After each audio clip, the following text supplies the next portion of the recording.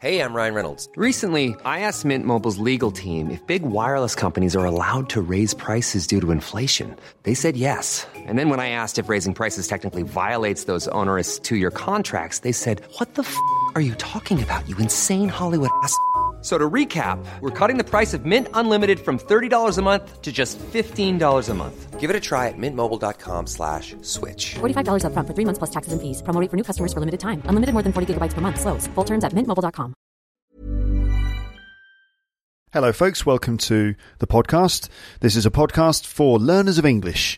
And if you would like to speak better English and you're looking for a one-to-one teacher to help you develop your fluency, accuracy and confidence, then you really ought to check out italki, the sponsor of this episode, because they can help you.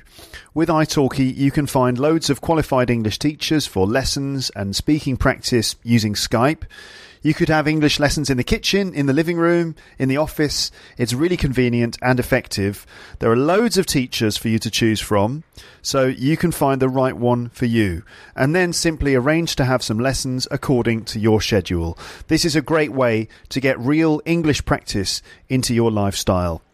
If you want to get a free lesson with italki, go to teacherluke.co.uk/talk or click an italki logo on my website. Loads of my listeners are using italki these days, and you can do it too, so check them out. Okay, let's start the show. You're listening to Luke's English Podcast. For more information, visit teacherluke.co.uk. Hello there, welcome to this new episode of Luke's English Podcast. I'm speaking fairly quietly here, and I'm sure you can guess why. Yes, that's right, because I'm recording this with my baby daughter asleep in the cot next to me.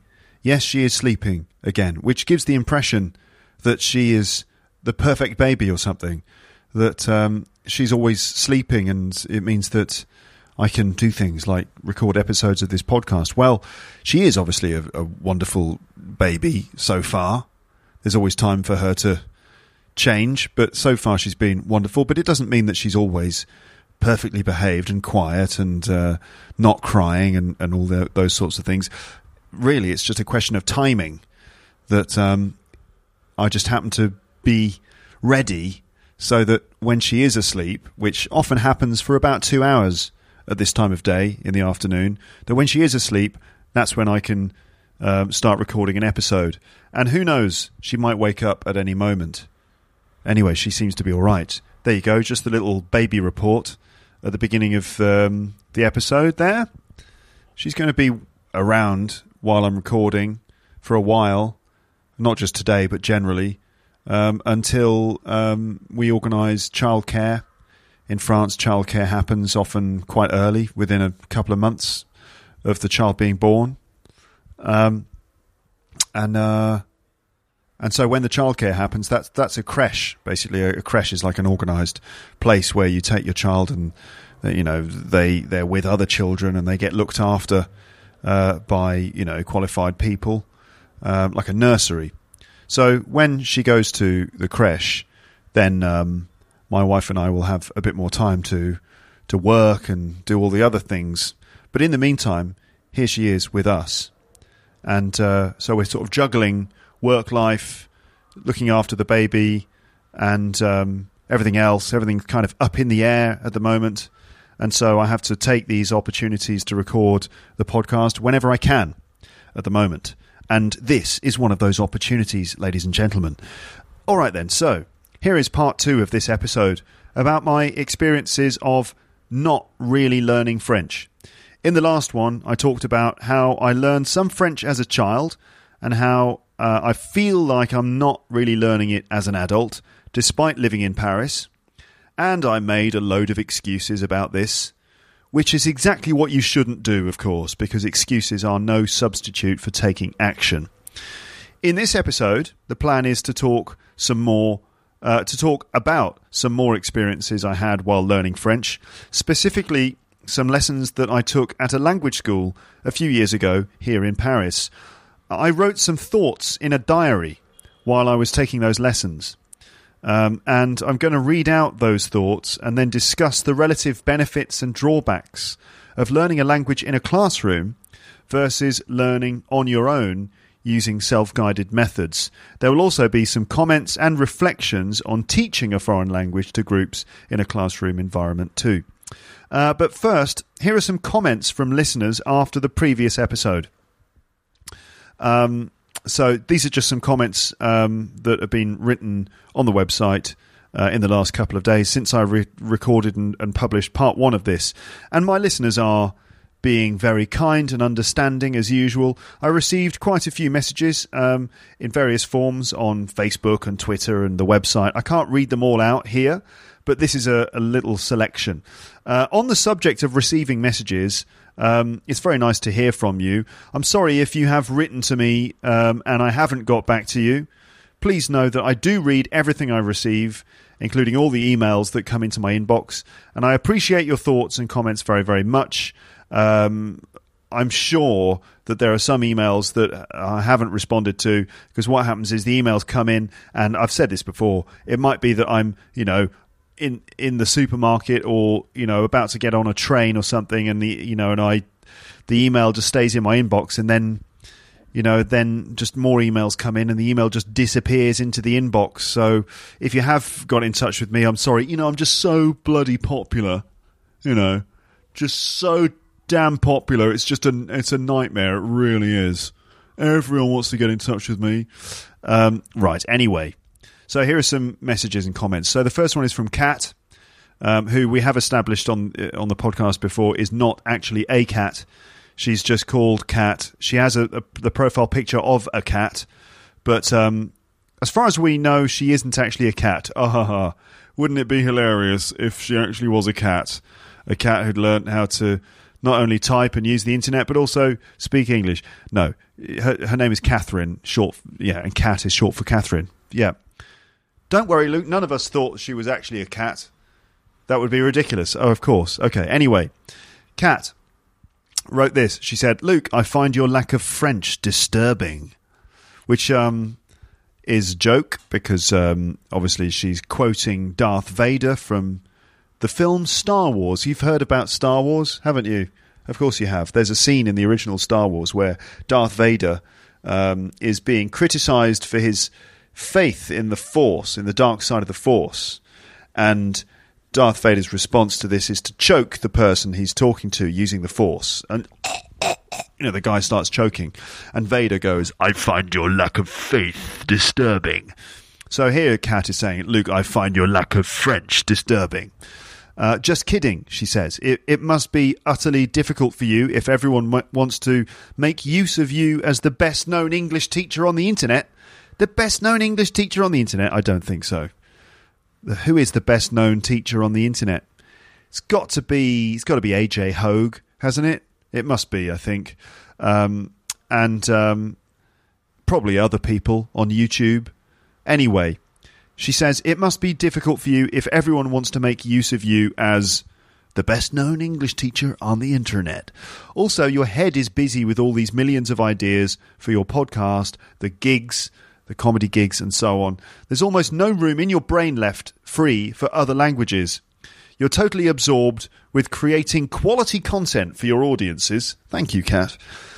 You shouldn't be judging yourself too hard. You have your priorities and you're doing a great job. Now, with raising your child bilingually, you have the task to pass on to her the exquisite English that you have. We should be doing things we enjoy and not do things that other people expect from us. That guy at the party had been downright rude. He should be thoroughly ashamed of himself. Okay, well, thank you, Kat, for saying those nice things.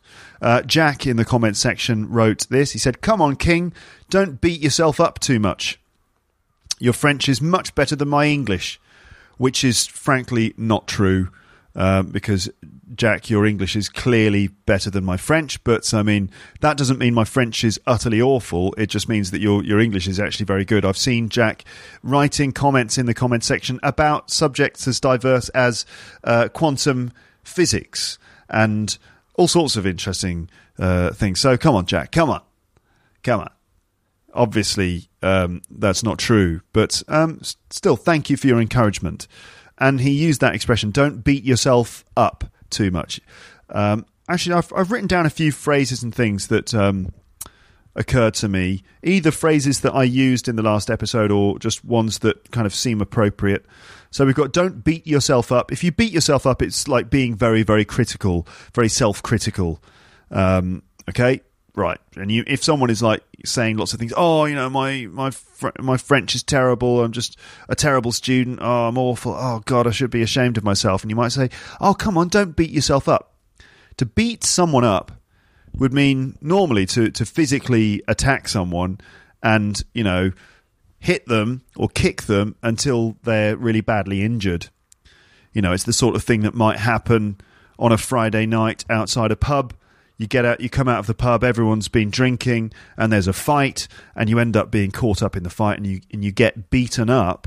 Some guys beat you up and maybe like steal your phone or something. Horrible thing to happen. But yeah, to beat yourself up, not literally. I mean, you're not literally like punching and like punching yourself in the stomach. Why isn't your French better? You know, no. It just means criticising yourself. To beat yourself up. Another one is don't be too hard on yourself. If you're hard on someone, it means you're strict or you're very critical of them in a very strict way, and you can be hard on yourself. Don't be too hard on yourself. Don't get discouraged. Don't get discouraged. Well, you know, to be encouraged, like, yeah, go on, you could do it. Yeah, I'm feeling really encouraged right now. Thanks for encouraging me. Well, the opposite would be to get discouraged. And that would just be where you're like, oh, you know, I just don't think I'm doing very well. I'm not going anywhere. This is a disaster. Oh, come on, man. It's all right. Lighten up. Don't get discouraged. You're all right. You're doing okay. So don't get discouraged. And the other one was self-flagellation, which is a phrase you might have heard me use in the previous episode. Self-flagellation, that technically means like whipping yourself. It means literally whipping yourself as an act of self-punishment. And I think some, you know, sort of people with strong religious beliefs might whip themselves as a way of punishing themselves for committing sins. So that's self-flagellation, like whipping yourself. But also, it is used as a way of talking about excessive self-criticism, a bit like beating yourself up. So there you go. Jack said, don't beat yourself up. Your French is much better than my English. Well, not true. Nick, in the comments section, said, I've realised after listening to this episode that I want to see a French beach. Yeah, because I talked about how it's possible to see people completely nude, you know, topless ladies and things like that. Not in all French beaches. I mean, it's a bit of a cliche that the French are very sort of open and free with nudity, but they're a bit more liberated in that sense than the British people are. And there are nudist beaches in France. Usually they're private beaches, but you can find, you know, private beaches where everyone's just completely naked. So if that's your cup of tea, then get yourself over to France and whip your clothes off, as long as you're at the right beach. Don't just arrive at the airport and, well, here I am in France.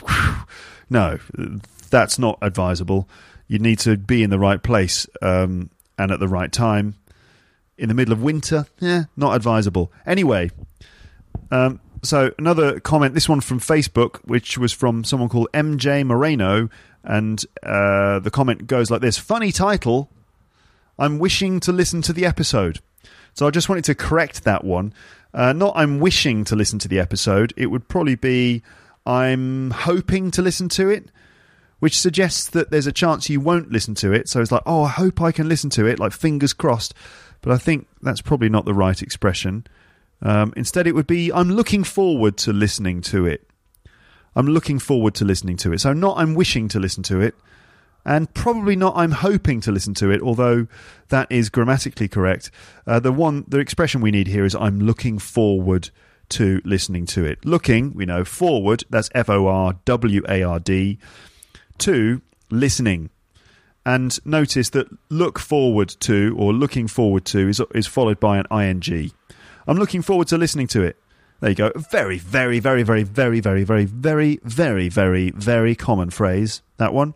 I'm looking forward to, I'm looking forward to seeing you. I'm looking forward to receiving your reply. I'm looking forward to listening to this episode.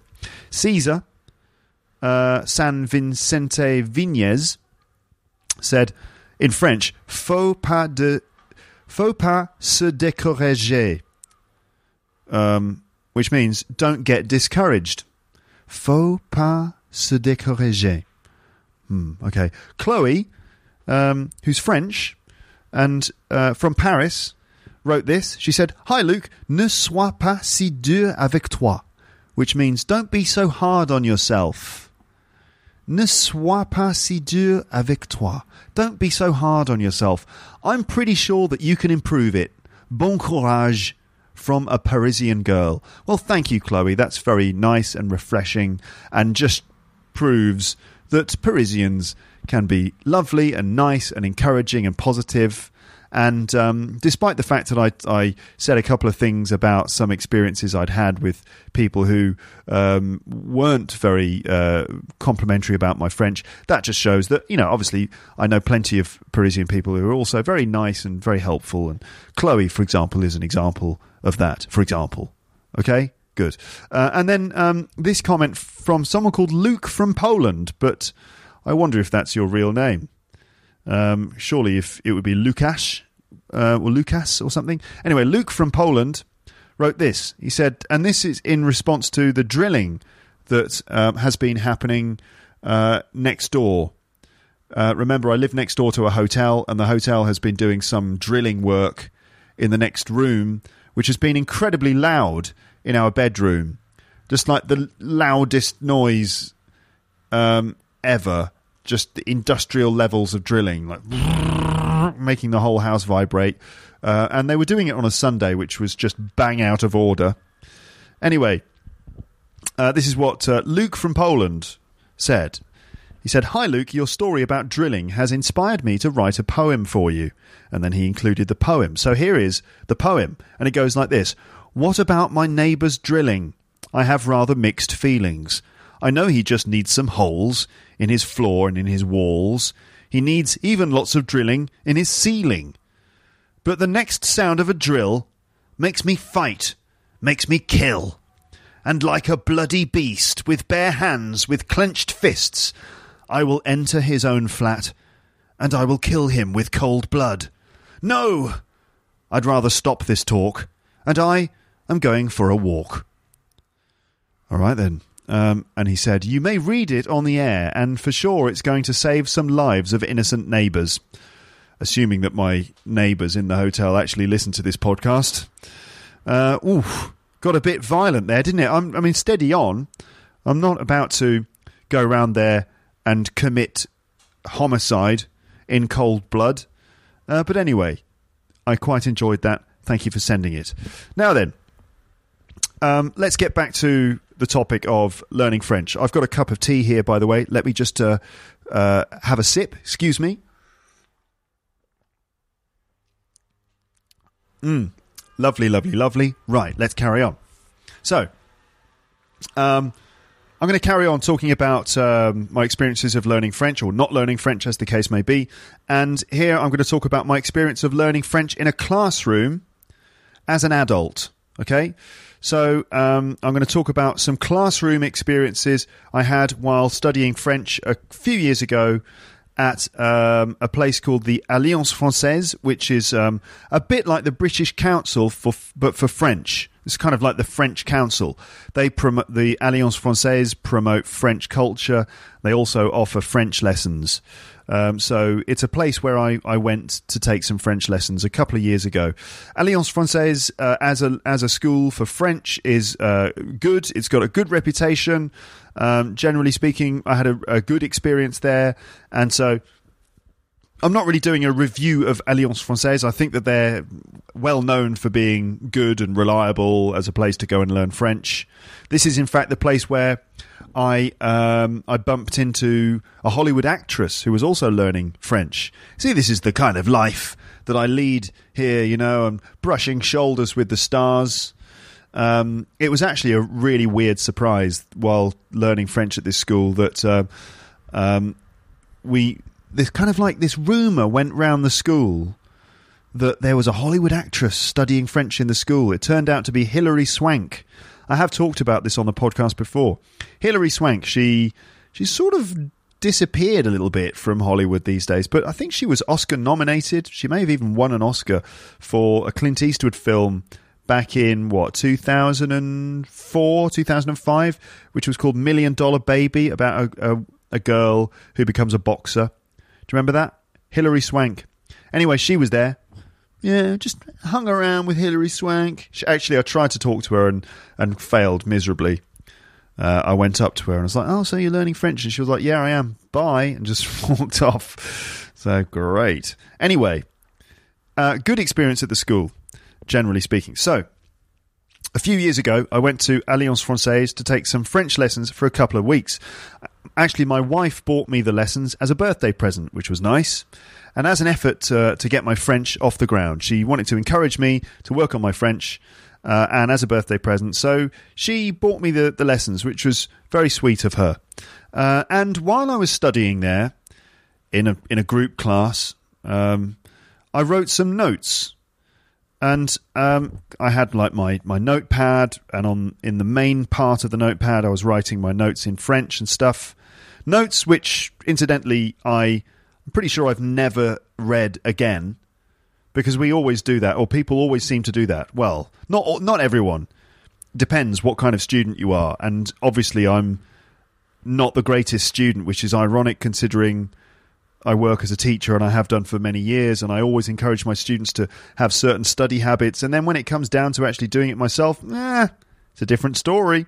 Anyway, so I had my notebook and I was writing my notes down and things like that. And then at the back of the book, like on the cardboard page at the back, every now and then I would scribble down some things in English whenever they occurred to me. So when something occurred to me about teaching or about learning languages, I would scribble them down on the cardboard bit at the back of the book.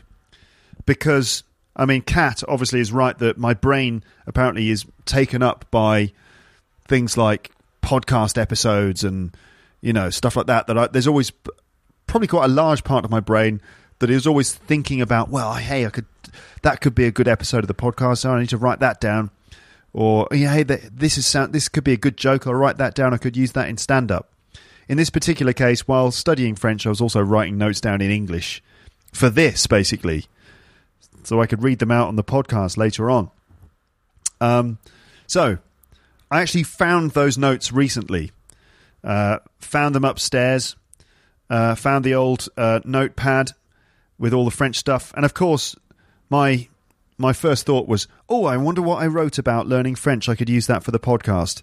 It wasn't, oh, what about my notes in French? Maybe I can just remember some of the French I learned.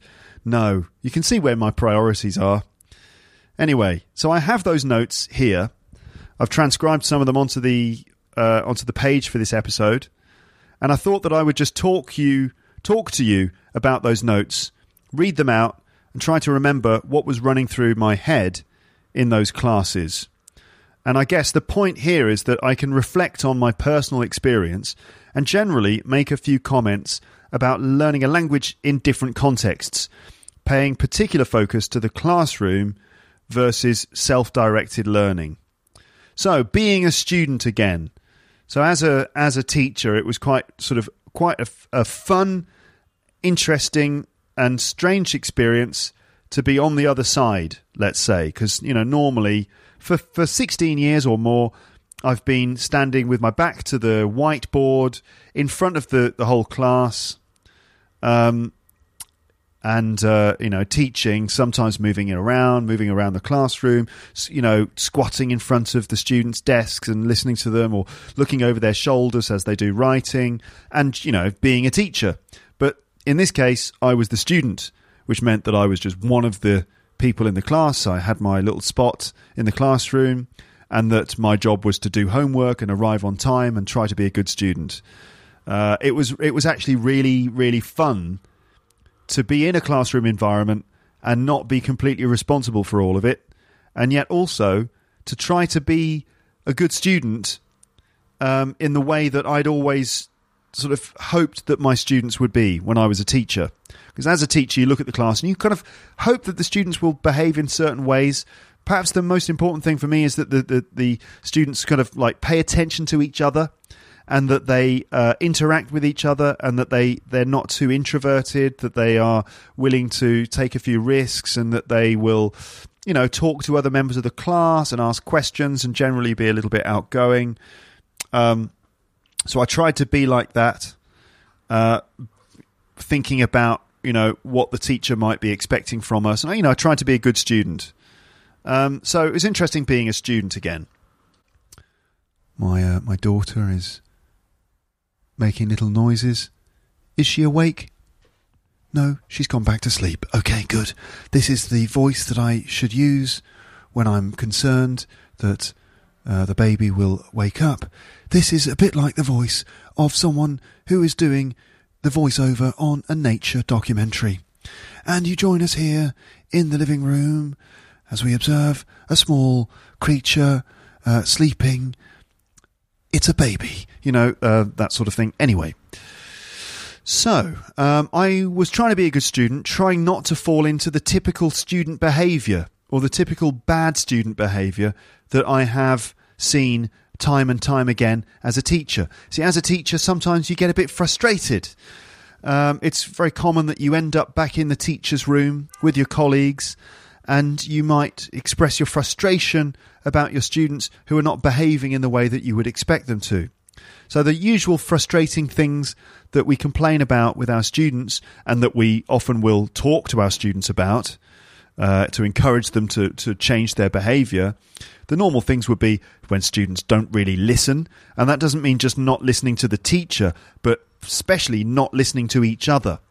One thing I've noticed many times as a teacher is that I will talk to the group and they listen to me, and then when I ask someone a question, that student will respond to the question, but they talk to me.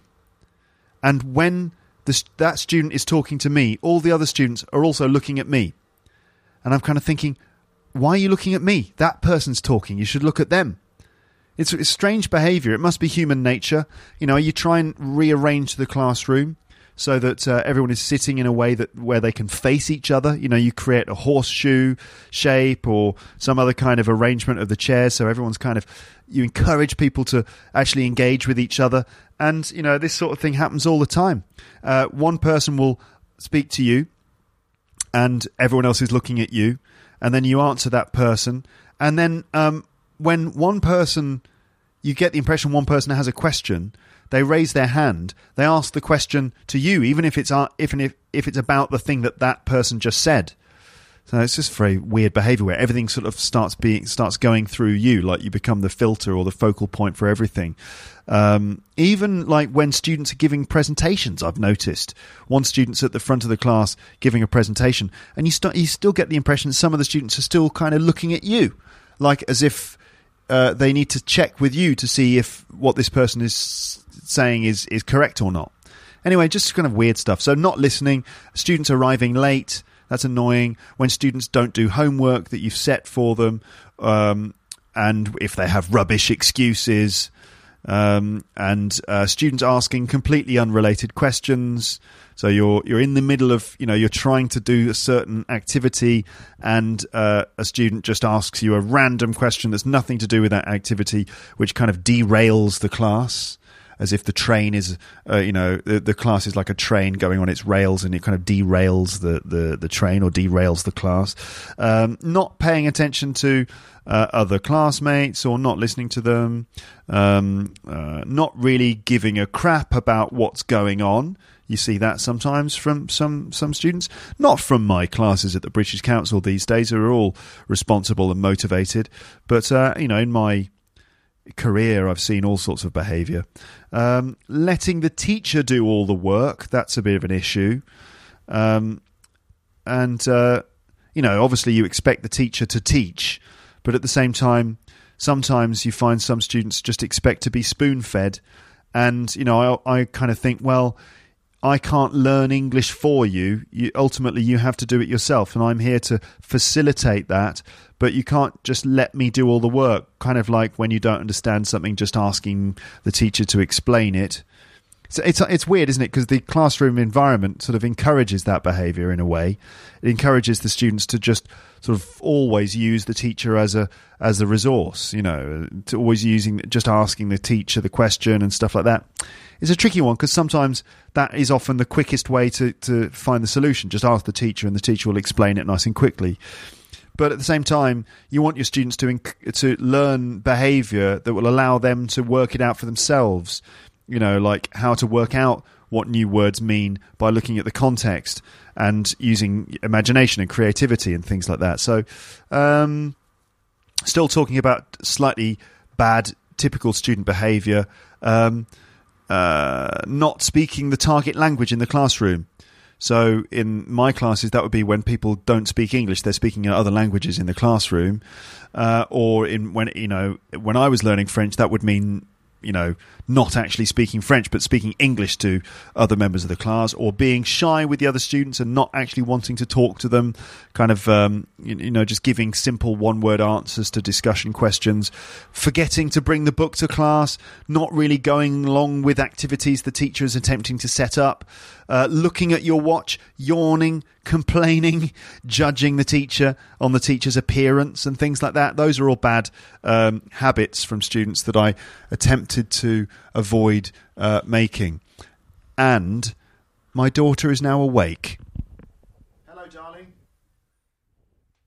Yeah, she's awake. Okay, I'm going to carry on, but she might start making sort of baby noises, which will eventually turn into crying. Because the way it goes is that she'll just be asleep, and then with her eyes closed, she starts moving around. Maybe the legs start kicking. Maybe the head starts moving from side to side.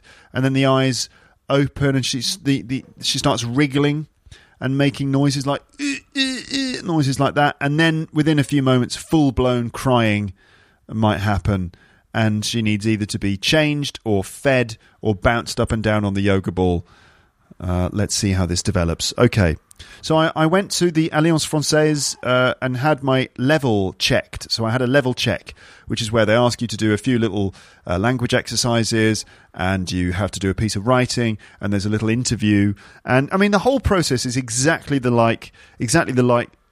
same process as as the way we process our students at the British Council. We give them an interview, they do a test that focuses on grammar and vocab, and a spoken interview, and then we give them a level and then help them choose what date and time every week they want their classes and all that stuff, and then they go into a class. So I was given my level check, and I was actually kind of quite relaxed in a way, because I just focused on trying to answer the questions and, trying not to fall into those bad student habits. I was put into an A2 class. The levels, we start sort of at A0 is absolute beginner, which is kind of like basically nothing, no English, no French at all. This is the common European framework of reference for language levels. A0, absolute beginner. Then A1 is like elementary. A2 is pre-intermediate. Then B1 is intermediate. B2 upper intermediate, C1 advanced, and C2 proficiency level. So I was put into an A2 class, which is elementary. And that was probably because of my accuracy and my range of grammar and vocab. I don't really have a lot of accuracy, but I'm not really sure. I was never actually given a summary of my skills and problems. I mean, I think I talked about it in the last episode, that my main skills are things like, listening and reading. My receptive skills are much better than my actual productive skills. So I bought the book that was being used for that class, and I think I was studying for about 2 weeks in the mornings. I think it was 3 hours every morning for about 2 weeks at the beginning of summer. So I was kind of on holiday, so I had all the time. Oh, those days when I had time before this little creature arrived. This little creature I'm talking about. Obviously, you know who I'm talking about. My daughter, not my wife. No. Anyway, so I bought the book and stuff, exactly like my normal experiences as a teacher, but from the other point of view. Okay, I've just paused the podcast there. You didn't notice, of course, because of the magic of podcasting, but I paused the podcast and I have now picked up the baby and she's in my arms, and yes, I'm bouncing up and down on the yoga ball again. I had to pick her up because it was like a preemptive strike, a preemptive move. I reckon if I hadn't picked her up, then she would have had a meltdown, which basically means like a screaming and crying fit, like ah. So in order to prevent that, I've tactically picked her up and started sitting on the yoga ball, and here she is. She's now just sort of lying in my arms, yawning, looking around the room. Welcome onto the podcast, darling. Are you happy to be on the podcast? Okay, fine. Not a great contribution yet. We'll have to wait a couple of years before you can actually contribute anything of any real value other than just being cute. All right, let's carry on. Oh, what's the matter? Oh, really? Oh, really? Are you sure? Oh, dear. I'm not quite sure what that means. I think that means, just look at me and bounce me up and down. Don't do anything else. I think that's what that means, isn't it? Because apparently, of course, I can't do anything else, can I? I can only give you 100% of my attention. Okay. All right, ladies and gents, I'm going to pause the podcast again. And then just give my daughter 100% of my attention and then carry on. Okay. Okay, she seems kind of calm now. She's just staring up at the ceiling and not crying. So let's carry on. Okay, so day one of my course, I joined a class that I think had already been studying together for a while. It's hard to tell, but often in language schools, when you join a class, you're not just with everyone. Like, you don't find that everyone starts on the same day. You tend to find that classes like keep going, and there's like continuous enrollment. So you just join a class that's already been together for a while. So I definitely got that impression just joining this group, and I felt like the teacher already knew like the students, and that they'd already sort of built up a certain kind of working relationship. I don't really remember doing much getting to know you at the start. That's normal on day one of a language course. You normally spend quite a lot of time getting to know the other students, doing speaking activities and things like that, just to kind of get to know each other. And I think that's very important because that helps to develop the kind of rapport between the students. A rapport is a sort of a working relationship, a sort of good working relationship. So you want to create a good rapport with between you and the students, and the students and each other. You tend to find if the students have got to know each other a bit, like if all of them have spoken to each other at least once, that's going to help you. And that's going to help the class to operate much better. Everything's going to run more smoothly. People will be more interested in each other. There'll be a more friendly atmosphere. People will be less shy, so getting to know you is really essential. I don't remember doing much getting to know you at the start. I think it was just a quick introduction. I think it was kind of like, so we've got, I think I was new and a couple of other people were new, and I think the teacher said, okay, we've got just a couple of new people today, and we introduced ourselves, and then it was just like, right, let's carry on. And yeah, I didn't get a chance to like mingle with everyone and stuff like that. I mean, I could have done it outside of class, except that during break times, everyone just went in different directions and stuff. It would have been nice to have done that, to have spent quite a lot of time mingling with everyone and getting to know everyone at least for a bit. Anyway, there wasn't a lot of that. And so there were some people in the class that I never actually spoke to at all. And I often wondered what the teacher was thinking of us as a class, because, you know, I was very conscious of that, because as a teacher, frankly, you get classes that are better than others.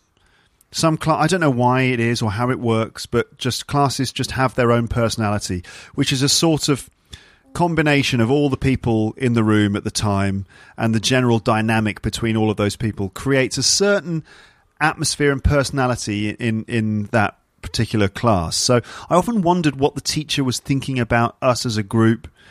I never actually asked. I didn't want to give her a difficult. I didn't want to be difficult. I didn't want to ask her difficult questions like, "Hey, what do we like as a group?" Anyway, I didn't catch the teacher's name at the start. She said out her name to us at the beginning, but I didn't actually catch it. And I think she wrote it on the board, but then rubbed it off to write something else. And because I didn't really catch it at the beginning, it was basically just lost forever at that point. I don't really know why I didn't just ask her again. I could have just said, "Sorry, what's your name again? Sorry, I didn't catch your name." But maybe it's just I didn't really know how to say that in French, and so I just didn't do it. And then, you know, the lessons had started, and I just never really got her name, which was awkward. I think it's really important to get people's names. It helps when you address those people. It's a much more sincere way of talking to people if you refer to them by name. It really helps to create a good connection. But, I mean, I quite quickly fell into some bad student behaviours, including not referring to my teacher by name. And so the class, what did the class look like? Well, it was like, oh, what? You don't want me to talk about that? Too many traumatic memories? You weren't there. You don't know. I'm not. Is it because I'm not giving you 100% of my attention? Yes, it is. Okay, I'm going to pause the podcast again. Okay, I've just had to do a bunch of like bouncing up and down. There was a bit of crying. I played some songs on the ukulele that entertained her for a while. There was a bit of just generally lying around on the bed, trying to keep her happy, and we're off again. Okay, I think I need to hurry up a bit. So, other things were, like, I couldn't help being late a couple of times, or well, not a couple of times, probably every time. I somehow managed to get to class like a couple of minutes late every time, which was really annoying because that's one of my pet hates, is when students sort of turn up late. But, yeah, I did it too. Just one of those things, I suppose. Anyway, here are some notes that I wrote down. So, imagine me in class sort of scribbling these things down when I probably should have been paying more attention. Anyway, one of the things that I wrote was this. Good to see that she's keen. She makes excuses for being 2 minutes late and seems stressed. So for me, this was the fact that she would sometimes come into class looking a bit stressed, carrying a big pile of papers and books and things, and then would make excuses for being 2 minutes late to class, for me was a good sign because it showed that she was keen and that she cared. Because if the teacher drifts in without really sort of seeming to be at all motivated, that's probably a bit of an issue. So anyway, I was glad that she seemed to be keen. Keen meaning sort of enthusiastic and motivated. What else? Also, while I'm saying these things, it strikes me that, you know, you might have different expectations or different sort of ways of judging whether a teacher is a good teacher or not, you know? Like we all have our sort of different preferences or different expectations. Anyway, so another thing I wrote was this. Lots of photocopies. So she'd prepared lots and lots of photocopied materials that she would hand out in each class. We had a book, but also she would often hand out lots of photocopied material. And I wrote, it's very easy to get disorganized. It really helps if the photocopies are hole punched. This is a kind of a small detail, but it seemed to be an important one, that it helps if photocopied sheets are hole punched. You know, how do you hole punch sheets of paper? Well, you use a hole punch. That's both the It's both the verb and the thing that you use to do it. So anyway, they weren't hole punched. And I always used to think, I wish these were hole punched because I would want to put them in a binder. Anyway, I said, I don't mind if they're not beautifully presented. The worksheets should be functional. And that just made me think of all the time I had spent producing worksheets for my students and, trying to make them look really nice, trying to make them look a bit like professional materials. But as a learner of English or a learner of any language, really, I don't suppose you care whether the worksheets look beautiful with nice pictures and all the right fonts. Ultimately, you just need them to be functional and clear and to help you, learn the language. I wrote, I wish she would just let us talk freely or just try to talk freely. So a lot of the time in class, she would. There was a lot of controlled practice because it was a sort of a low-level class. I think that basically her mission was to try and really instill certain key bits of grammar and vocabulary and pronunciation into us before letting us try and speak freely. But I was desperate to just be allowed to just try and speak freely, even though I couldn't really do it. For me, I thought that I just really got that feeling of I just wish she would just let us go and just let us speak instead of it always being under such control. I wrote down too much TTT. TTT is teacher talking time. There's TTT and then there's STT. STT is student talking time. So I was aware that there was too much TTT. Now, I mean, reading these notes again just makes me realise that how judgmental I was being of her as a teacher, and I'm still being now in this episode. But I mean, it's kind of impossible not to do that when you're a professional teacher. You kind of just, you can't help picking up on these details. I liked the teacher, but I couldn't help sort of just noticing certain things. What's the matter? My daughter's complaining. Again, probably because I'm not giving her 100% of my attention. That's just the way it is, isn't it? All right, darling. Don't worry. We'll play the bouncing up and down game in a minute. Okay. Right. Pausing the podcast again. Okay.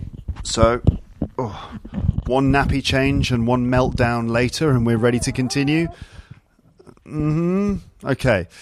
So, too much teacher talking time. And as a teacher, I'm very aware of this in my own classes. The idea is, so you're not supposed to, as a teacher, you're not supposed to talk too much.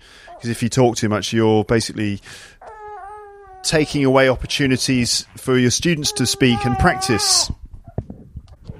Right, I'm not sure I can carry on doing this episode. Because it's not really fair, is it, for me to be doing this while my daughter needs my attention? It's not, is it? It's not, is it, darling? Maybe if I speak like this, you'll be more sympathetic? No, not really. She's currently sort of hugging me. I'm holding her in my arms. She's against my chest with her face sort of against the side of my face. Oh, she just burped.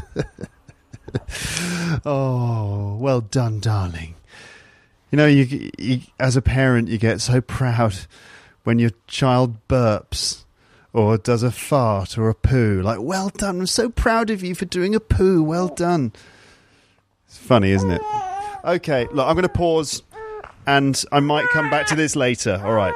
Okay, and we're back again. And it's over an hour later. My daughter is now asleep in the cot. There is the sound of... I'm actually playing next to her cot the sound of an air conditioner through my phone. I've got an app which plays different types of white noise. Oh, she's awake. Oh, honestly, I mean, I love my daughter very much, but she is derailing this episode of the podcast. Maybe I shouldn't have expected to be able to do this. I don't blame her, of course. Anyway, it's over an hour later. I'm playing the sound of an air conditioner next to her bed because white noise like that is supposed to relax her, because apparently it sort of replicates the sounds of the womb when the baby is in the womb, it's actually quite loud in there.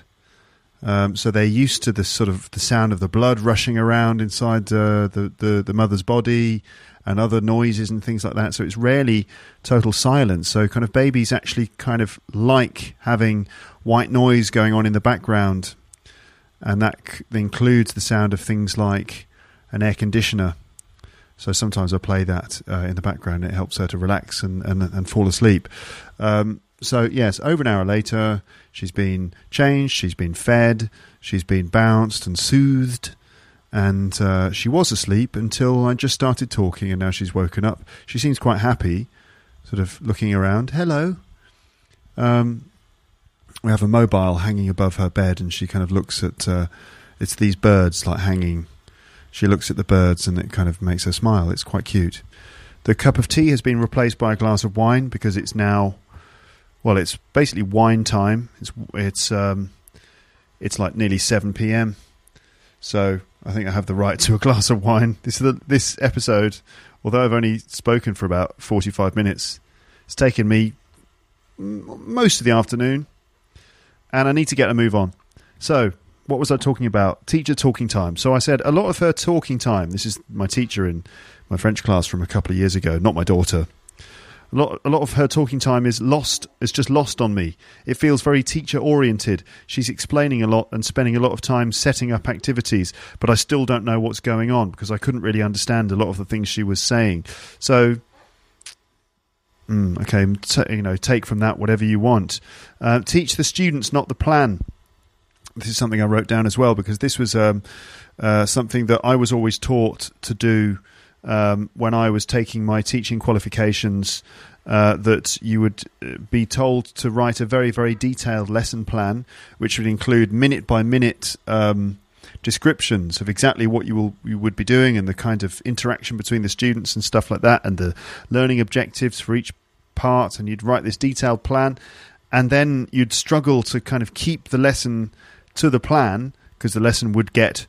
sort of the lesson would move into different directions for various reasons, and if you pushed too hard to keep the lesson to the plan, then you would be sort of criticised for it because they would say, well, yeah, you wrote a plan, but you have to teach the students, not the plan. Meaning, if certain things come up, you have to meet the needs of your students on a moment-by-moment basis rather than rigidly sticking to this plan. Which is kind of ironic, considering you spent so long preparing the plan, and the plan was based on student needs, and you did lots of work analysing their needs and predicting the sorts of problems they would have. So if you stick too rigidly to the plan, then that's bad too. And so it's tricky for the teacher. Sometimes the teacher is sort of pulling the students through the lesson, even though sometimes the students would rather sort of just be given opportunities to just speak and be given more freedom. Sometimes the teacher has to sort of impose a lesson on them, and it's hard for the teacher to work out whether they're sort of pushing the students too hard, whether they should be letting the students dictate the flow of the class. Next thing I wrote was 1 hour of pronunciation at the start of class, with us trying in vain to pronounce certain vowel sounds. So, yeah, at the beginning of every class, you would do 1 hour of pronunciation, lots of drilling of different vowel sounds. I mean, this is important in French because there are, subtle differences between the vowel sounds. It's important to get them right because otherwise you can be misunderstood. For example, me and my issues with ordering water. So I suppose this is really important because mastering these different sounds can make a huge difference to your intelligibility in French. But we spend an awful lot of time on it, and I wonder how useful it is. I wonder if perhaps it's more important to develop fluency in the language and to perhaps get some remedial correction here and there when it's necessary, rather than going through all the vowel sounds and spending so long repeating and repeating, even though I keep repeating them wrong. I'd like her to just let us talk and perhaps listen to us and correct us a bit and give us some much needed encouragement. I desperately need encouragement. I really need someone to tell me, yes, that's it, well done, keep it up. I can't remember the last time anyone actually gave me positive feedback about my French. I'm in such a negative rut with French. I would love it if she gave me more freedom, some praise. Whenever I achieved anything, and also some remedial correction. That, I thought, would let me at least develop my fluency, and the feedback would be more specific to the issues that I'm actually having. Yeah, okay. I'm being critical. She was very nice. She always expects perfection, but we need encouragement. Sometimes I would like her to just let us talk without interruption and perhaps correct us later. But she won't let us utter anything, or she won't let us say anything without it being perfect. I just feel like I'm slamming against a brick wall all the time. Maybe I'm too soft and I expect to just be great all the time, and I have such high sort of expectations. I constantly need praise, and maybe I'm too intolerant of failure. I'm too sensitive or something. Some of the best language learners I know can tolerate a lot of failure and just keep coming back for more, perhaps out of stubbornness or just sheer bloody-mindedness. So maybe I just need to toughen up a bit. At this point in the recording, my daughter started crying again, so I had to just give up and abandon the episode, and I started again the next day, so let's carry on. Okay, so it's now actually the next day, many hours later, and the baby is asleep again, finally. So let's see if I can carry on here. Okay, so let's go. Let's get through this then. So where was I?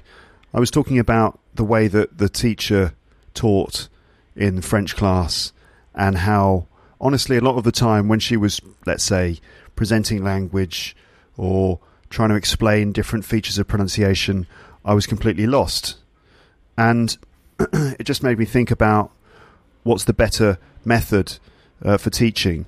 I wonder which one is better, loading all the grammar, vocabulary and pronunciation into the learner and then expecting them to produce correct language as a result, or just letting the learner just struggle through with a focus on communication, for example, sort of giving the learners just opportunities to try and communicate more freely, and then helping them out in a remedial way, for example, correcting them afterwards, or noticing exactly where they're going wrong in terms of their communication and sort of basing the teaching on those things. I'm beginning to prefer the second option. I find it's more responsive and even natural to emphasize the learner's personal production of English and then work from there rather than just inputting so much. I'm not in the classroom to gather information. I'm there to do things, to experiment, to make mistakes and then do it my own way. Sometimes the classroom environment and teacher don't let you own your English. But again, perhaps I'm expecting too much too soon in a kind of fairly low-level class, and I might need to stop being so egotistical about it and just accept my role as a learner in this situation and just get down to some good old-fashioned studying and learn those verb conjugations. The whole experience is quite humbling.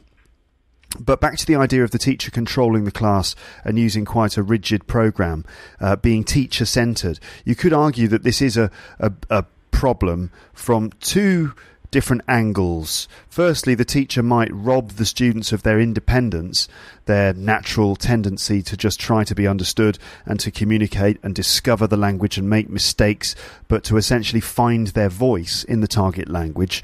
But also, learners might give up these things as they hand over responsibility to the teacher.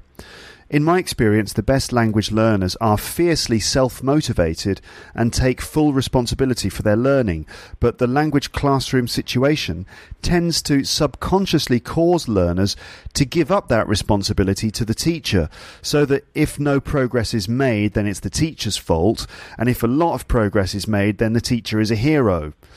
But that ignores the fact that personal motivation might be the most important factor. So perhaps the whole classroom situation encourages or can encourage bad habits in learners by taking personal responsibility away from them, unless the teacher is particularly good and knows this and is always making sure that learners are taking responsibility for themselves while also giving them a structure and a framework and a safe space for learning. It's hard to be a good teacher. You have to know when to be in charge of the class, and when to be in control, and you also have to know when to just get out of the way completely and kind of let the students take control. So it's very hard. But then again, perhaps the classroom provides a space in which learners can basically get all of the answers that they wouldn't get if they were just out in the wild west of the real world, learning English on their own, or learning French on their own in this case, where nobody is there to lend a hand and it's all just a question of survival, which sounds kind of tough. It's sort of all about what is the classroom space really for. Anyway, the debate in my head here is about whether the teacher gets in the way of the learners or is a vital agent in providing the learners with a moment-by-moment study plan. It's kind of a long-running debate, I expect. All too often the teacher isn't able to just get out of the way, and so you plough through more and more activities being presented with language that you have to take on, which often leads to the feeling that as a student you're kind of drowning, which is something I was feeling quite a lot in those French classes.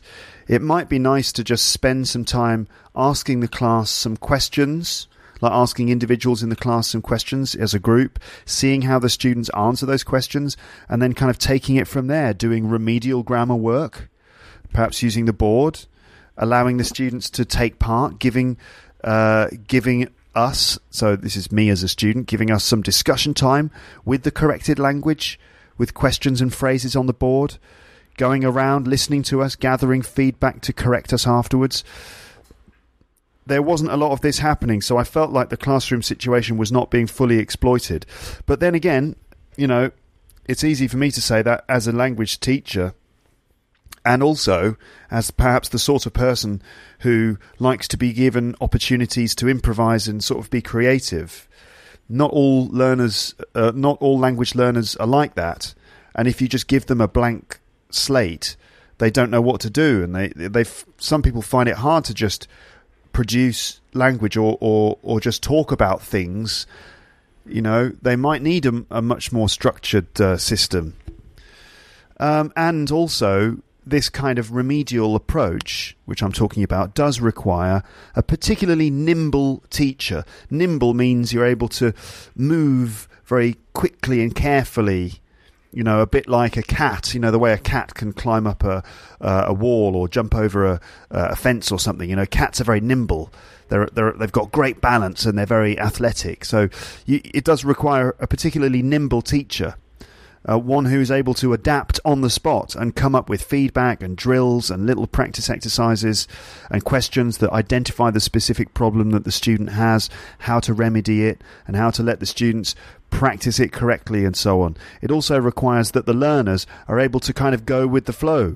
It's often more practical to just write the whole plan in advance and stick to it rigidly, regardless of whether the students are really on board or following what you're doing. So there you go. Another point I wrote was, they have IWBs, which is nice. IWBs are interactive whiteboards. These are the old-fashioned style was to use blackboards made of slate, and you'd write on them with chalk. And then whiteboards were introduced. You write on them with pens and you rub the pen off.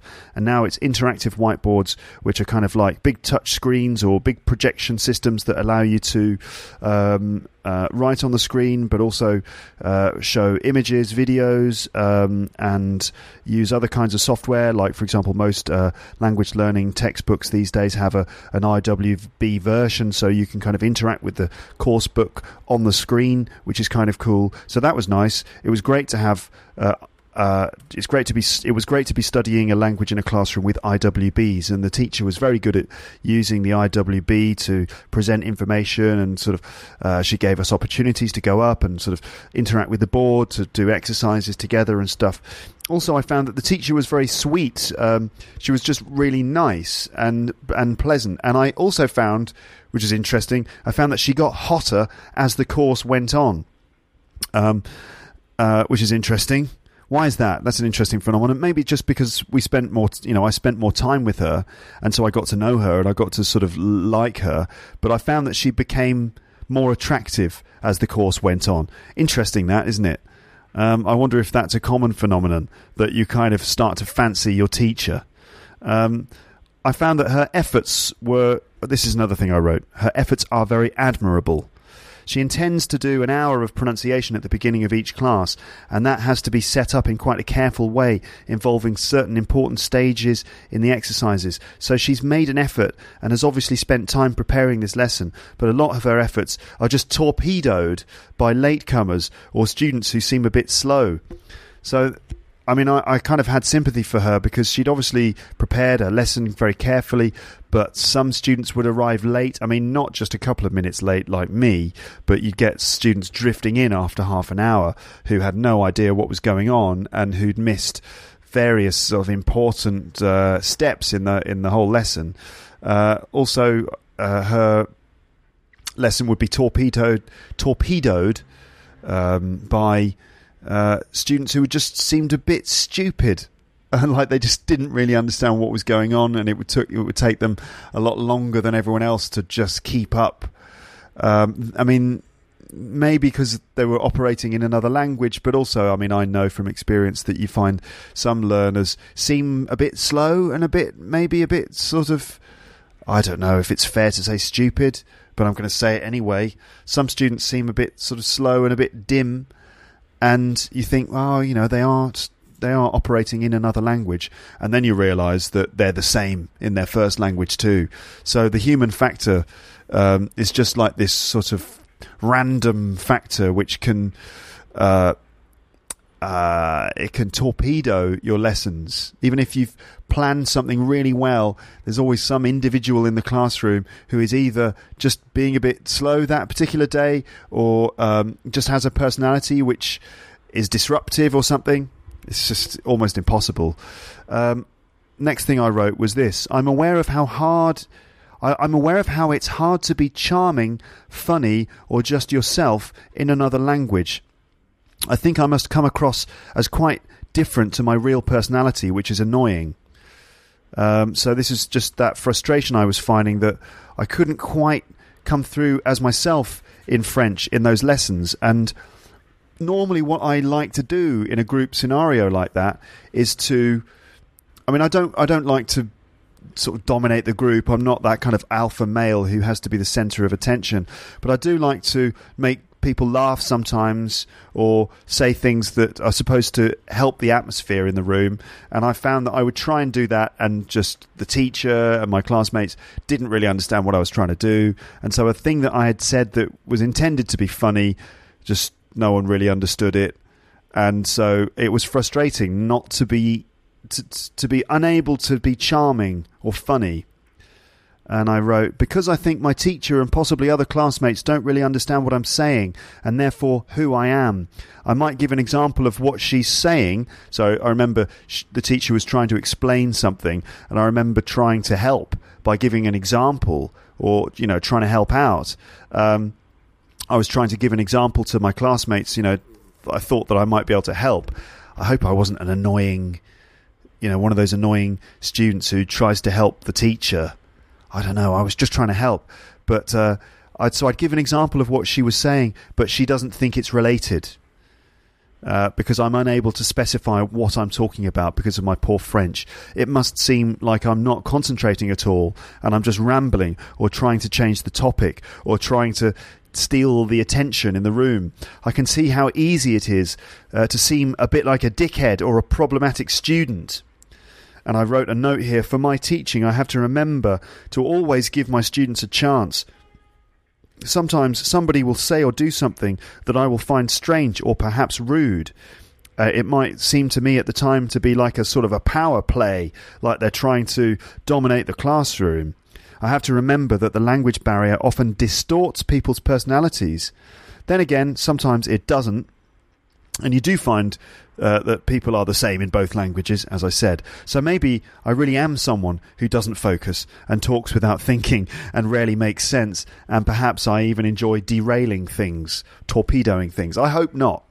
Anyway, it's just it's complicated to do the finer, like, sort of to negotiate relationships in another language. The next note I wrote was this: I find that I'm a bit weird. I'm a bit strange in French. I have to explain myself a lot, and people often don't really understand what I'm going on about. My head goes faster than my mouth, so I have a tendency to ramble, as we all know from this podcast. That might work when I'm recording episodes of the podcast, but when I'm trying to say something short and succinct in a classroom situation in another language, that can be problematic. So I have a tendency to ramble, and that's because I'm afraid that people don't understand me, so I repeat myself. So I must be pretty strange in class. I'm probably a bit weird. But in English, I'm quick enough to be able to turn that strangeness into being funny. I'm fast enough on my feet. I'm nimble enough with the language to be able to manage my weirdness and make it humorous instead of just strange. In French, I'm just a weirdo who doesn't make sense and perhaps disrupts the class. We do gap fills, paper exercises that are so common in language learning. But paper exercises don't necessarily help in production of the language because you use different strategies for solving a gap fill exercise than you do for producing fluent, spontaneous speech. The teacher has to be very patient and intuitive. Listening is very important for a teacher. We have to listen to our students, work out what they're trying to say, and then give them the English, or French in this case, that they need in order to say it. So we need to kind of try and be mind readers. Also, good activities are ones that present the students with a need to say certain things, so that they have to use the target language to complete the task. Then the teacher needs to pay attention to how we are completing the task, whether we're using the target language and using it correctly, and then give us the right feedback. So the teacher has to be very intuitive, patient, and able to kind of provide tasks that force you to use the target language. Sometimes the teacher thinks I don't understand or just misunderstands me, but it's because I can't explain myself properly. I feel like talking about what we're talking about. What we're talking about means that we're communicating. Okay, I feel like talking about what we're talking about, like trying to talk about the language, means that we're communicating on some kind of metaphysical level where you need meta-language to discuss the language that you're learning. It all gets terribly complicated. If you've ever studied grammar, you'll know that sometimes the meta-language, like the language we use to talk about language, can be even more complicated than the language itself. So explaining something like present perfect tense in English, which would be, I've had 3 cups of tea today, so far.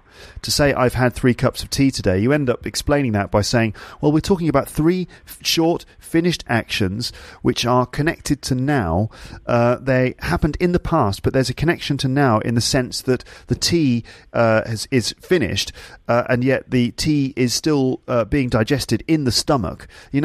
It's kind of like this really bizarre situation where you end up on this meta-linguistic level using language to talk about language, and it all gets incredibly complicated, especially in a second language. So I can understand how it must be tricky and frustrating to learn another language. It's certainly in a classroom. On the subject of pronunciation, I wrote this. The oo and oo sound, which I still can't do. Oo and oo. And the teacher said, in an effort to try and help us to work out how to pronounce those sounds, she said, imagine you're being punched in the stomach. I think that's the oo sound. Imagine you're being punched in the stomach. And she also said, imagine that your mouth is a chicken's arse. Now, these are kind of fun things, but it's just an example of how sometimes the teacher has to the teacher is kind of clutching at straws in an effort to explain things. Clutching at straws, like desperately choosing a fairly desperate strategy, or choosing the only possible strategy that they can choose in order to achieve something. Just clutching at straws, not quite getting it right, but doing the best they can. So imagine you're being punched in the stomach. Well, that's kind of funny, but doesn't really help me produce the right sound, does it? I mean, I guess the suggestion is that the sound is coming from the diaphragm, right? But I mean, if I was punched in the stomach, I probably wouldn't go ooh. I'd go like fuck, you know. I don't know what sound I'd make. And imagine that your mouth is a chicken's ass. Imagine your mouth. That's a very conceptual and bizarre thing to try and imagine, and it didn't really help me. It actually helped me. It didn't help me at all to understand how to produce the sound, but it did sort of make me laugh. So, you know, that's something.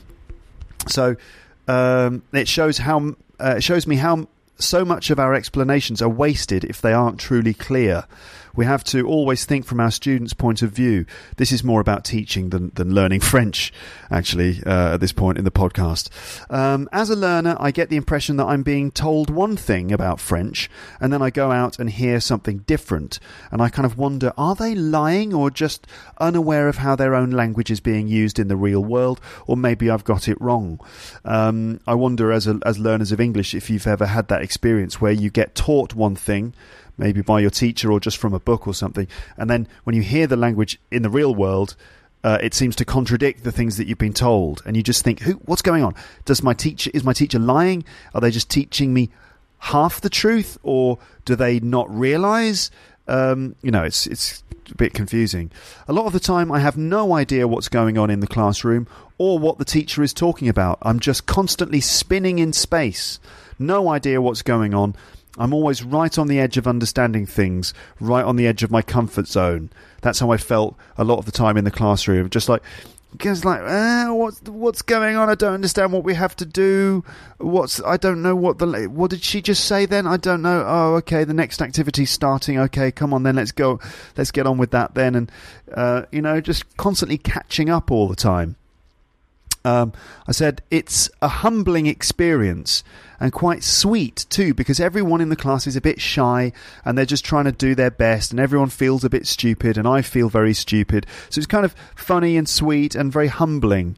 You know, if something is humbling, it kind of makes you feel small, you know, but in kind of a good way. It just makes you realise that you're just a normal person just like everyone else, and you just have the same challenges as everyone. So it's quite a humbling experience. I wrote, sometimes I just can't explain why I don't understand. I don't have the meta language to describe what I don't understand. Organisation is vital in language learning. Keeping a good record of vocabulary and other learning notes. But it's hard to stay organised when you have a busy life. Learning a language is a full-time thing. You really have to devote yourself to it. It can feel overwhelming. But with step-by-step practice, you can do it. Slow students in the class bring the whole level of the class down. Sometimes I think to myself, just leave them behind. They're dead to us. They're just like dead weight. Just leave them behind. That's what I'm thinking. But obviously the teacher can't do that.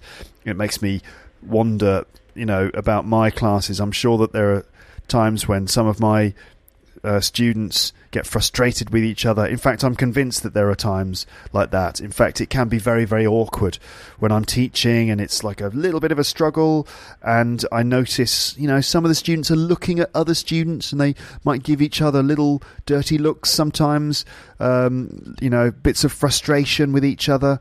I find that very awkward. And, developing the right atmosphere in the classroom is very important to help prevent that sort of thing. If people are on good terms with each other, if there's like a friendly, supportive atmosphere in the classroom, that can really help to prevent issues where people are getting frustrated with other members of the class, and that affects the way the class progresses. So, again, it can't really be understated how important it is to create a good, friendly, supportive and patient atmosphere in the classroom. And I expect probably the actions of the teacher are really important in kind of dictating that.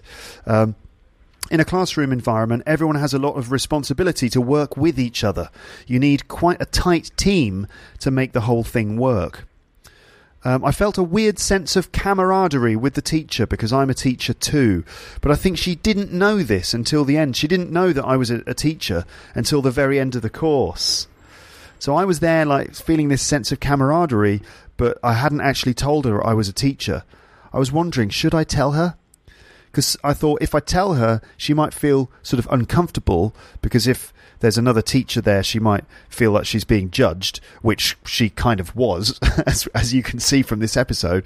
But again, it's just a question of like, it's weird when you are operating in a second language. Sometimes you don't take initiative, and taking initiative is really important in managing relationships. I should have taken the initiative. I should have spoken to her at the end of a class one day and said, in my broken French, I could have said, look, I'm a teacher too. I'm an English teacher. And, I understand sometimes it can be difficult being a teacher, can't it? But I want to try and help. The thing is, though, I was worried that if I'd said that might have suggested to her that I thought she was having a difficult time. If you say, teaching's difficult, isn't it, sometimes? The suggestion there is that she's having a difficult time. So, I obviously completely overthinking it, but that's probably why I didn't say anything. At the end of the course, I felt a weird emotional feeling, an emotional pull. It was a bit sad or something to be finishing the course. It was all too brief. And I felt like I had so many things to say to the teacher. I wanted to kind of explain all these things about, it's been really interesting for me seeing it from the other point of view. And I just wanted to say, thank you so much for all the hard work that you've been doing as a teacher. And I did actually manage to say a bit of that at the end. And she kind of, when I said that to her, she was like, oh, her response was a bit like, oh, so I see. Like that seemed to explain my behaviour. I think probably because of the moments when I was trying to help her. And I wasn't always annoying. Believe me, I wasn't always annoying. Sometimes, I did manage to help her, and she would say, yes, Luke is right. It's like what Luke said. And there were also moments when she asked us to go up in front of the class and do little presentations in French. And I was quite good at that exercise. And everyone else was like very nervous, like the way you are when you have to do a presentation and stand up. You don't know how to hold yourself. You don't know what to do with your hands and stuff like that. But obviously I'm very comfortable doing that. So I was very relaxed and sort of obviously quite comfortable talking to the group, even if it was in a second language. And it was actually really a real relief to be able to stand up in front of everyone, because in a way that kind of social interaction is what I need, because it means that people naturally will pay attention to you and listen to you a bit more. Whereas if you're just sitting on at a desk with everyone else, then the tendency is for people to just sort of like stop listening to you just because of the position that you're sitting in. But where if you're standing up in front of everyone and you're able to use your body language to hold their attention, it means that they will listen to you longer, and they're probably more likely to follow what you're saying. And so I felt a better sense of control in that scenario. Yeah. Okay, so that was the end of my notes. And what I just would like to do now is just wrap this up by talking about learning English or learning a language in the classroom versus learning on your own. And so let's start with learning in the classroom. And we'll start with the positives. I mean, basically, overall, learning a language, you can do it on your own. You can do it in the classroom. Ultimately, it's about what you make of it. And both situations have their advantages and their disadvantages. And at the end of the day, in fact, at any time of the day, it's about the way in which you use those scenarios as well as you can. So it's what you make of it, ultimately. So in the classroom, here are some positives. So the classroom can be a safe space. It's a place where you can experiment, you can feel comfortable, you shouldn't worry if you're making mistakes. So, it's a safe space. You have a teacher, of course, who is a qualified person who hopefully has done this before a number of times. And so a teacher there who can answer questions that you have and listen to you and give you feedback and stuff like that. I mean, a teacher can be an extremely valuable person to have in your life when you're learning a language, of course. In the classroom, you get actual speaking and writing practice. on your own, it can be hard to do speaking and writing because you're on your own and you don't have anyone to speak to. There's no one to check your writing. But in a classroom, you can speak to the teacher, you can speak to your classmates, you can do writing exercises and give them to the teacher to have her or him check them. So, you get maybe some more chances to do actual speaking and writing. In the classroom, you're in a group, and that means you get more varied activities. For example, different types of interaction. You can talk to individuals, you can talk to the group, you can talk, there's different sorts of activities you can do. And also there's a chance to practice real communication. You're not just studying from a book or repeating, shadowing. You're actually genuinely communicating, trying to express yourself by speaking to another person, which is the most natural sort of practice that you can do. In a classroom, you probably will be following some sort of method. If you're studying at a school, the school has probably been the way the school works is probably based on certain academic approaches to understanding how people learn languages, and there'll be a method involved. The school probably will employ qualified teachers who have ideas that are backed up by academic research about learning English. So there'll be a method in place, which is, obviously a good thing. You can feel like you're in safe hands. And there's a program as well in a language school. They will have spent time preparing a learning program which you can follow. So there's a structure around you, which can be very helpful. There are textbooks usually. Textbooks are often excellent as resources for learning English or French or whatever language it is. If there's a published textbook, it's probably good. Certainly for learning English, the textbooks these days produced by, Macmillan, Oxford, Cambridge, they're very, very good. They've been doing it for many years now, and they're really excellent resources, and you can trust them. So if you've got a good textbook, that provides you with so much of what you need. In a classroom environment, there might be tests. Your teacher might give you tests at the end so you can revise and review and see the things you're getting right and wrong, and it can help you identify your weaknesses and so on. You can ask questions. If anything comes up, you can just ask a question. And even the act of asking the question in the target language can be good practice. You can experiment in a classroom. As I said, it's a safe space. You can just, experiment and try things out. You get the other students. You're learning with others, which means you have a peer group, a group of people around you who are in the same situation, a community. And that means that you get the chance to share your experience. You get the support of the group. Hopefully, if it's a good supportive group, you might make some friends with those people. It's nice to have a community to learn with. You might get expert explanations from the teacher. The teacher might be able to explain grammar to you in the way that you really need it to be explained, because who else can explain a language better than a professional teacher of that language? You get the opportunity for correction, which is vital. They might offer different types of class at the school, so you might have the chance to do exam classes, for example, so that you can take an exam which will give you a certificate of achievement in your target language. You studying with other people gives you the chance to learn from their mistakes as well. Hearing other people's English or French can be a good thing, because you can learn from their mistakes, and this is proven to be true, that we often will notice the way someone else is using language. You can do that more objectively. Sometimes we can't really observe our own language usage because we're too involved in actually doing it, and our personalities are involved and stuff. But you can observe other people and the way they use language and see the way the teacher corrects them, and then you can actually learn a lot from that. Competition. There might be a sense of competition. You might be, in a friendly way, competitive with your classmates, which could push you to perform better and better. The teacher's own material. Sometimes the teachers produce their own material. If they're creative and motivated, they might produce their own lesson material. And sometimes that's the best stuff, the stuff the teacher has produced themselves. The teacher can then teach it really, really well.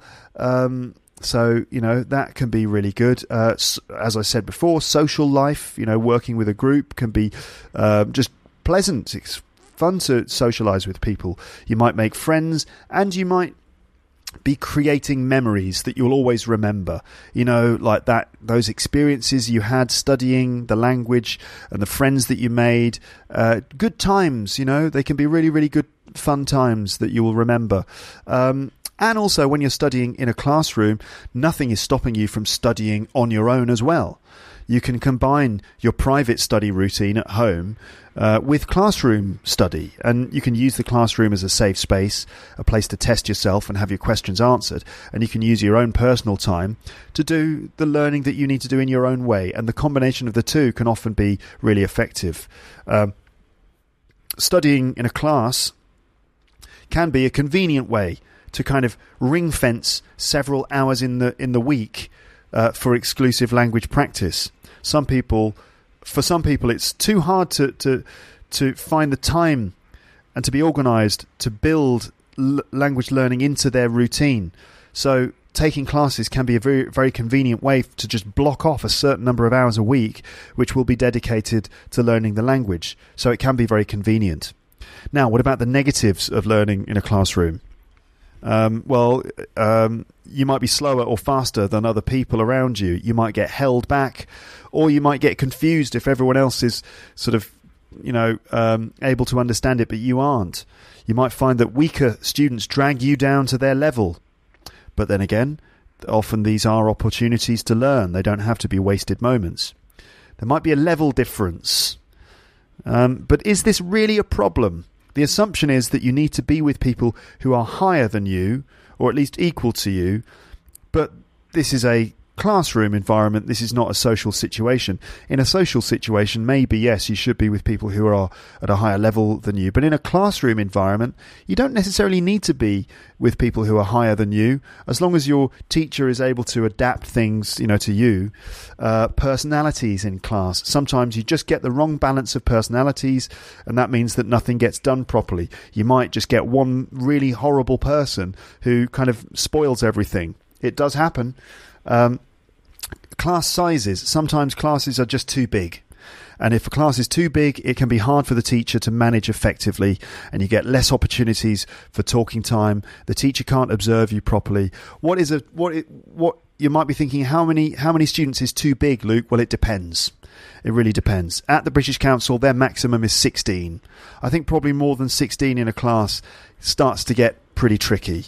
But it depends on the way in which the class is being taught and stuff, and the personalities in the group, and even the room. If the room is very small and everyone's squeezed in, and it can get very loud. Anyway, class sizes. You have no control over various factors, like, for example, the topic or the study point of the lesson, who speaks, what the interaction will be, etc. You might get to influence that a bit, like if you tell the teacher your preferences, but you simply can't expect the whole lesson to be done the way you want it to be done. It's a group, and you need to kind of give up your specific needs to the needs of the whole group. When you study in a class, there is a natural tendency, it's maybe human nature, there's a natural tendency to just sit back and to let yourself be spoon-fed.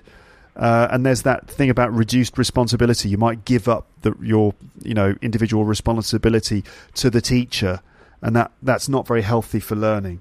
You might revert to the old mindset of being a pupil at school, which is where you kind of sit at your desk while the teacher talks and you're daydreaming, because maybe it's just human nature to do that, in that scenario, especially when the teacher is controlling everything. Hearing other people's English can be a bad thing. If you're hearing other people speaking English, or whatever the language is you're learning, if they are making lots of mistakes and those mistakes are not being corrected, that can be a bad thing. It's possible to kind of have those mistakes reinforced if you're hearing them a lot. Teacher talking time is often a factor. You might have an annoying teacher. You might get unlucky and find that the teacher is just annoying or not very nice. So some classes can be spoiled by having a bad teacher. Hopefully, if you go to a good school, that won't be a factor. Studying in a language school can be expensive. and it can be time consuming as well. Often you have to give up whole days or even a whole week or 2 weeks or 3 weeks or even a whole academic year. It can be very expensive and time consuming. It can be tricky to choose the right school. By the way, if you're thinking of studying English in the UK, I always recommend that you check out the British Council's list of accredited language schools, and you just Google British Council accredited schools UK. That'll probably do it, and that's basically a way of at least finding language schools that have been given the thumbs up by the British Council, which is usually a fairly good indication of quality. So yeah, it can be difficult to choose the right school. In your own country, if you're learning in a classroom in your own country, you might find that the students will probably be from your country, and this can be an advantage in that you will share things more closely, but this can be a disadvantage in that there's less variety and a lack of an international mindset, which is helpful in developing a broad mind and also to practice speaking to other non-natives from around the world, because the chances are that in the future you will be speaking English to other non-native speakers. So it can be very good practice to learn how to speak English with Chinese people, Indian people, Japanese people, Spanish people, Russian people, Polish people, Czech people, whatever, Brazilians or Argentinians. It can be good to practice speaking English with people from around the world. And if you're studying in your own country, then you might not get to meet those people and practice. Okay, what about studying on your own? This is where it's just you, and you do it yourself using whatever resources you can find. Well, on your own, here are the positives. Well, you can use all of the things that I've ever mentioned on this podcast, all of the techniques and all the ideas that I've ever mentioned on this podcast to create your own personalised study plan or any other techniques or materials that you know. The world of language learning is your oyster when you're doing it yourself. And, just dip into the episode archive to find ideas that I've talked about in the past. For example, you could listen to episode 174, which was called How to Learn English with Luke's English Podcast. That's full of ideas, and other episodes in the archive. There's plenty of free stuff for learning English now. Tons of it. I mean, there's so much free content for learners of English. It's unbelievable. Podcasts, YouTube videos, and just blogs and other stuff. The British Council's website, BBC Learning English. There's tons of free stuff to help you learn English now. So you can work out what's best for you. Meaning you can identify, if you've got specific needs, you can probably find things that will help you with those specific needs. You can set your own schedule. You don't have to go at someone else's pace. If you've got someone who's a bit slow in your class, you don't have to kind of wait for them to catch up. You can go at your own pace. You don't have to go to someone else's place as well. Meaning you can study at home. You don't have to put your shoes on, go outside, get on the bus and go down to the language school. You can just stay at home. You can do it in your pyjamas if you like. If you're organised, you can build your own study plan that is tailored to you specifically, and some learners of English do that. The very organised people, they will set out their needs, their aims, and things like that. As I've said, there's a massive amount of online stuff available, including things like one-to-one lessons with italki. There are plenty of grammar practice and explanations online. You can surround yourself with English these days by using things like podcasts, books, italki and stuff like that, so you can simulate an immersion. You take responsibility for yourself, and that's ultimately the most important thing. It encourages you to take responsibility for yourself because you don't have a teacher who decides what happens. You have to do it yourself. It's cheaper. You don't have to pay for language classes. You can probably do it all free. Ultimately, this is the only way in the end. Learning on your own is probably the only way. Even when you're studying in a group, you still have to do it yourself to an extent because nobody can learn a language for you. So whatever approach you choose, you'll always have to be responsible for your own learning. At the end of the day, even if you're in a group, you still have to be motivated to do the homework, to pay attention, to ask the right questions, to go out of your comfort zone and stuff like that. Negatives of studying on your own.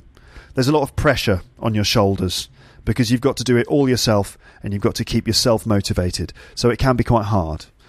You have to be extremely organised and devoted.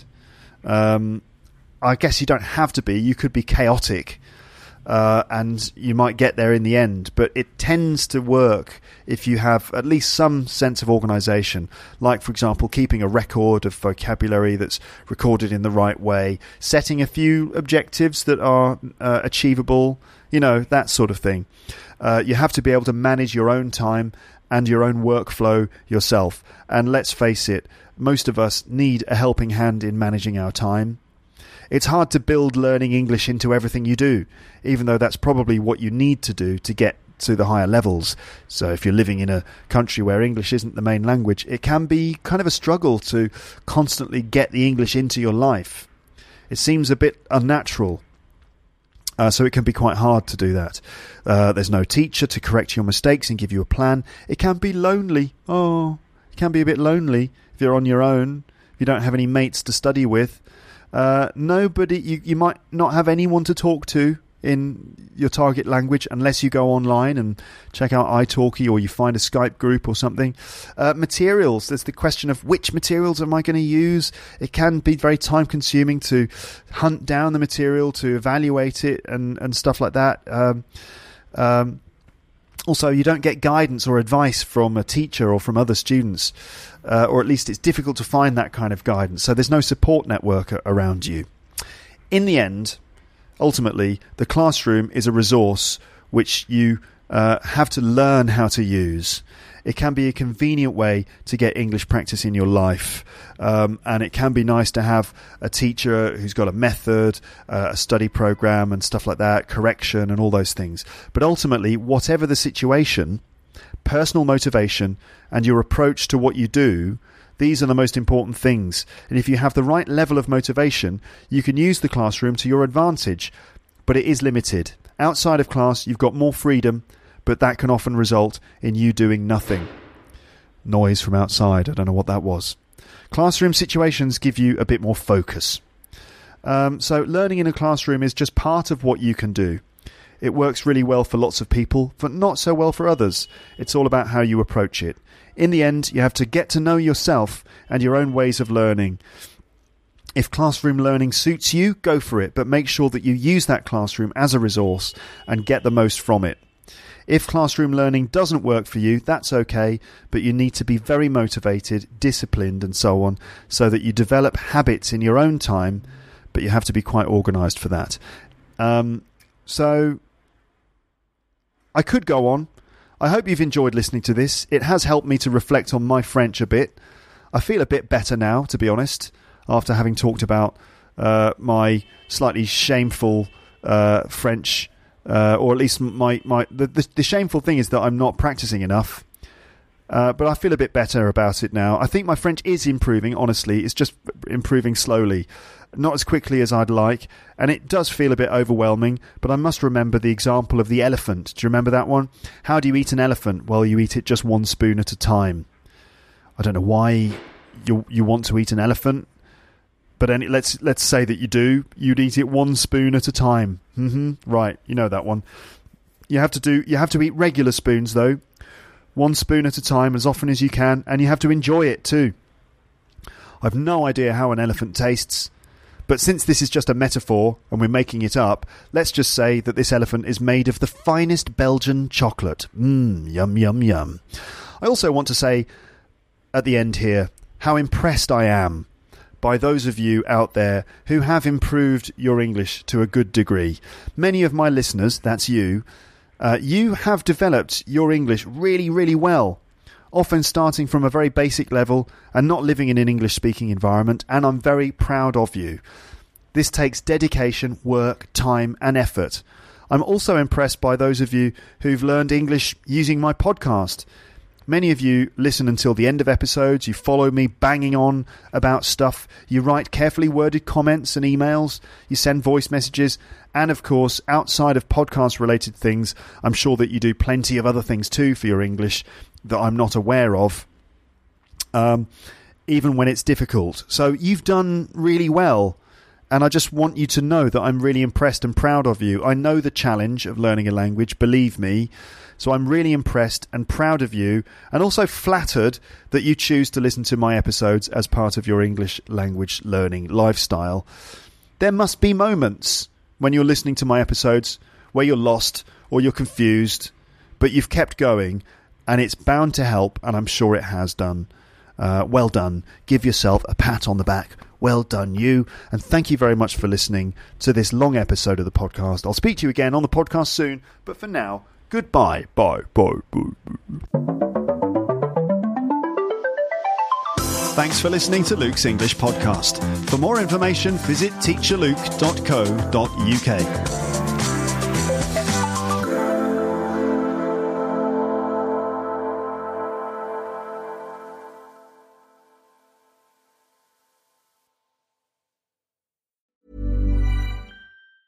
Ever catch yourself eating the same flavorless dinner 3 days in a row? Dreaming of something better? Well, HelloFresh is your guilt-free dream come true, baby. It's me, Keke Palmer. Let's wake up those taste buds with hot, juicy pecan-crusted chicken or garlic butter shrimp scampi. Hello Fresh. Stop dreaming of all the delicious possibilities and dig in at HelloFresh.com. Let's get this dinner party started.